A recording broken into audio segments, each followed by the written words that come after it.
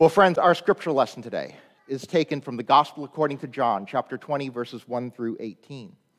Early on the first day of the week, while it was still dark, Mary Magdalene came to the tomb and saw that the stone had been removed from the tomb.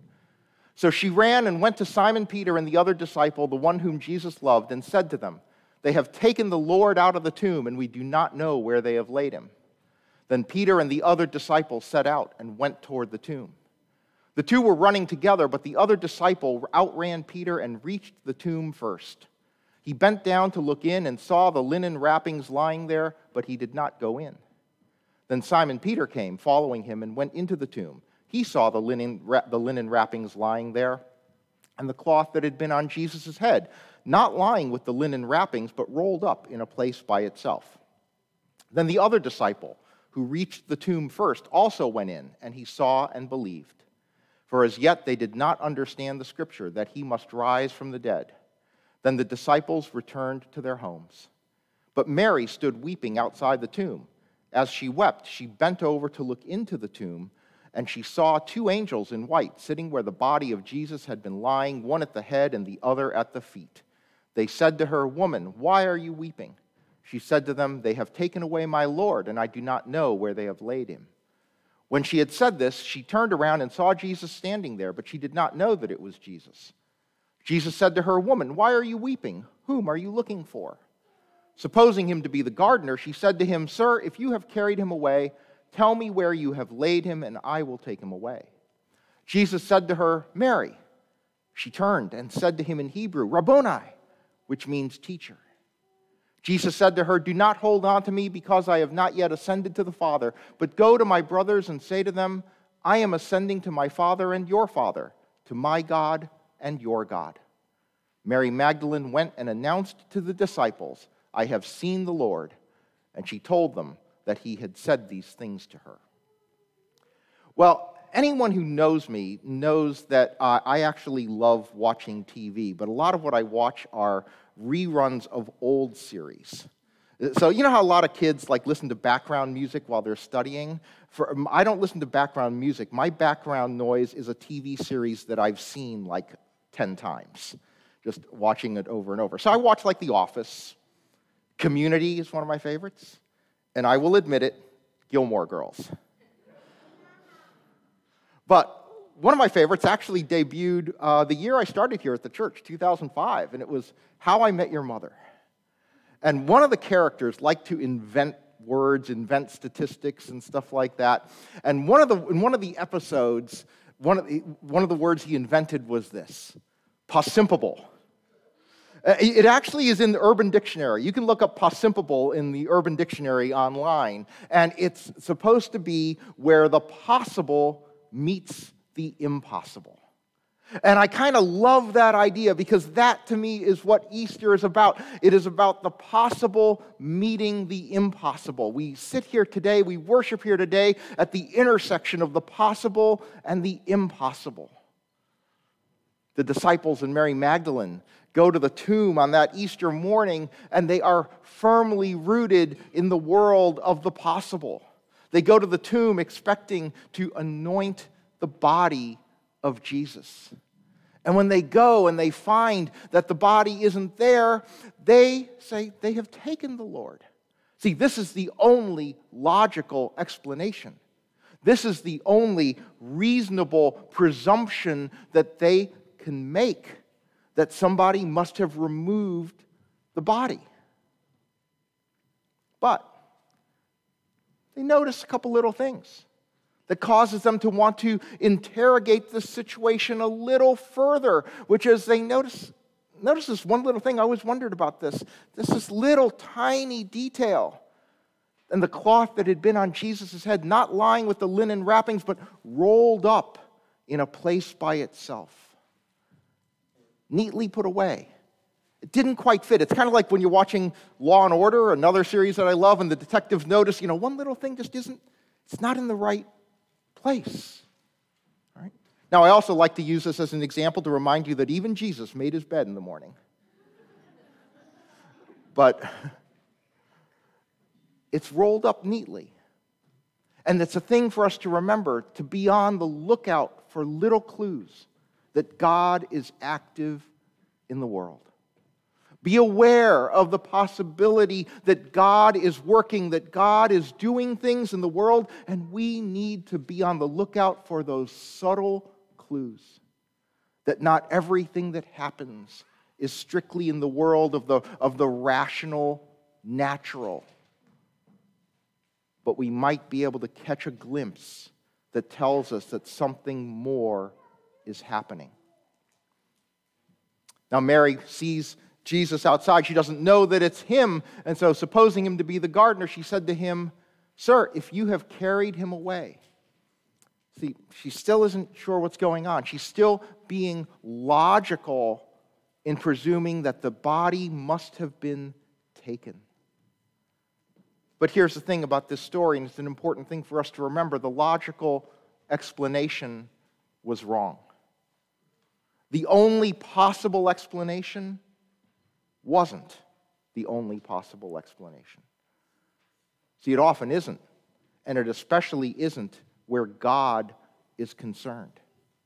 More is always possible, but it's very confusing. In fact, one of the more confusing sentences I think that exists in this story, or most of the Bible stories, is when they talk about the disciples going in and they say, they also went in and he saw and believed, for as yet they did not understand.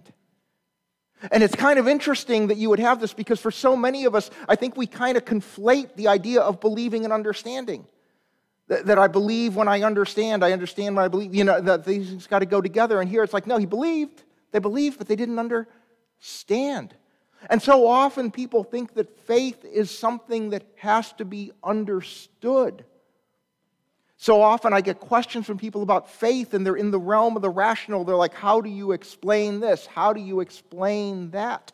But I think that this actually points us to an order of things that often happens in the world, which is that our belief comes before our understanding.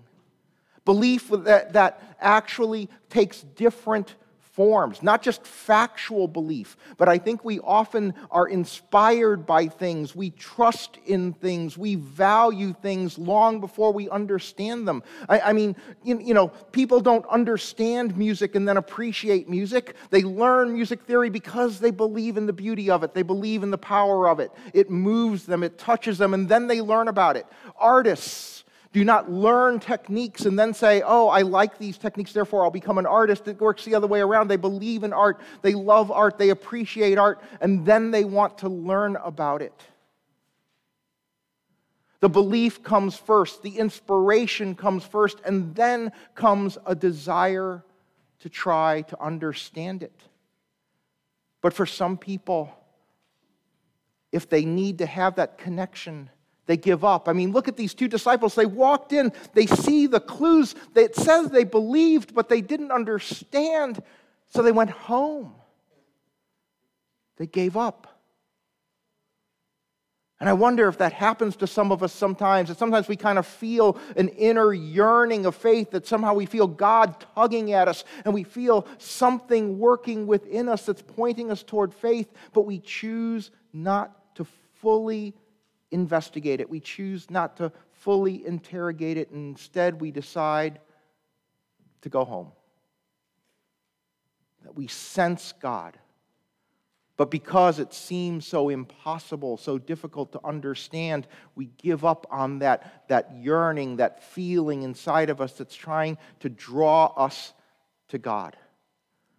Because we don't like letting go of living in the realm of the possible explanations.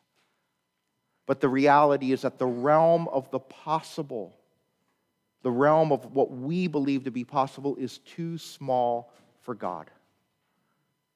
We can't constrain God to what we think is possible. I always rebel against the people who try to find a rational, reasonable explanation for everything that seems miraculous in the Scriptures, because to me that just takes the power of God away. It takes the beauty of God away. It takes the action of God away. I like the idea that there is something beyond possible that I can believe in and be drawn to.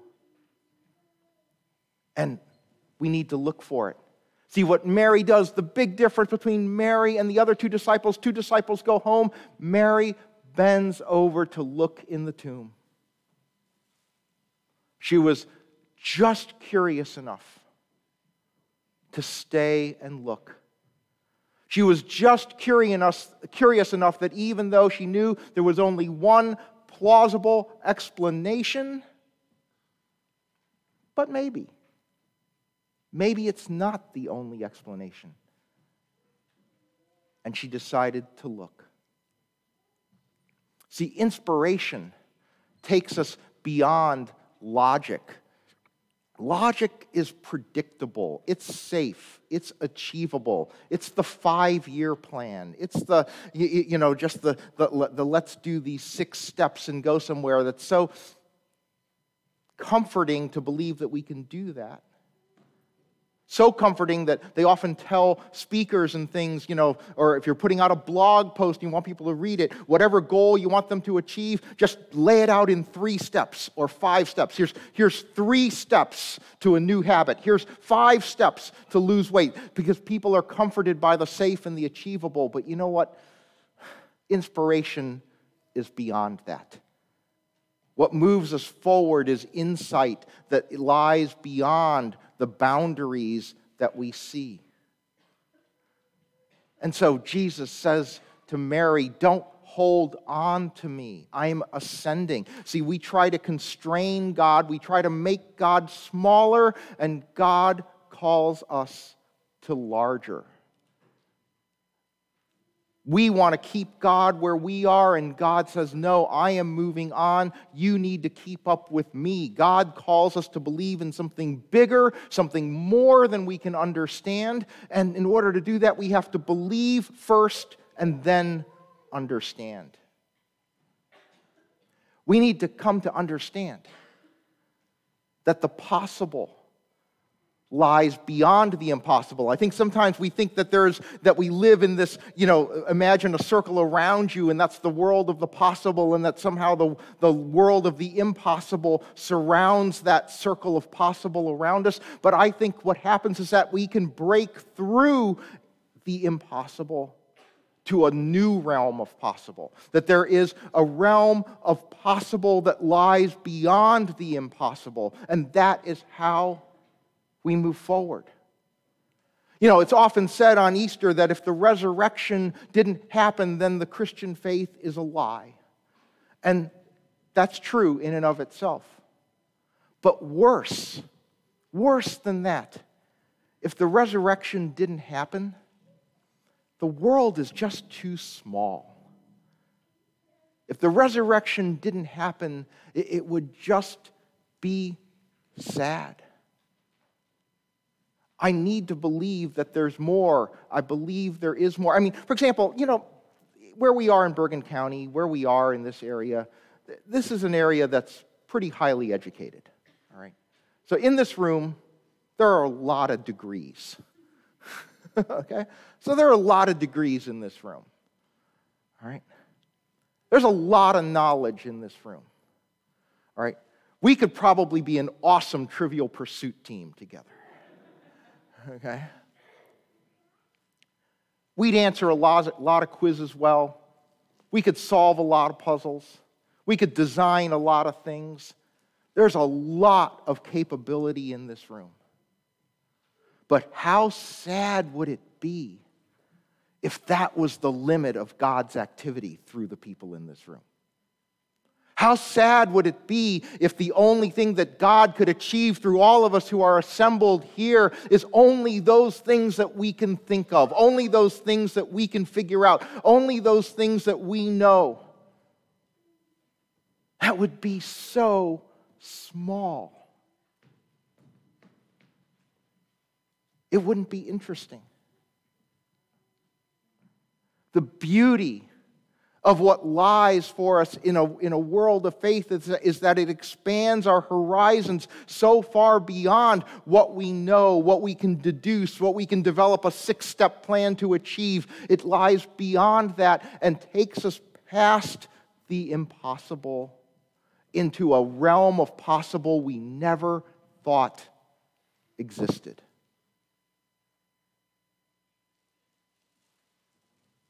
So I hope that we don't try to take this story of the resurrection and make it smaller, but rather leap off it to something bigger.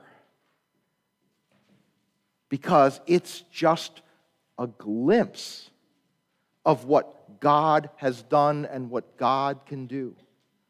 It was the glimpse God gave us in order to blow our minds open, expand what we think could be into so much more.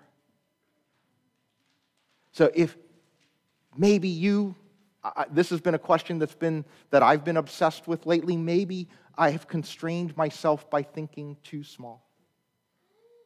Maybe I've constrained myself by thinking too much in terms of what I can plan for, what I can make a checklist for, what makes sense.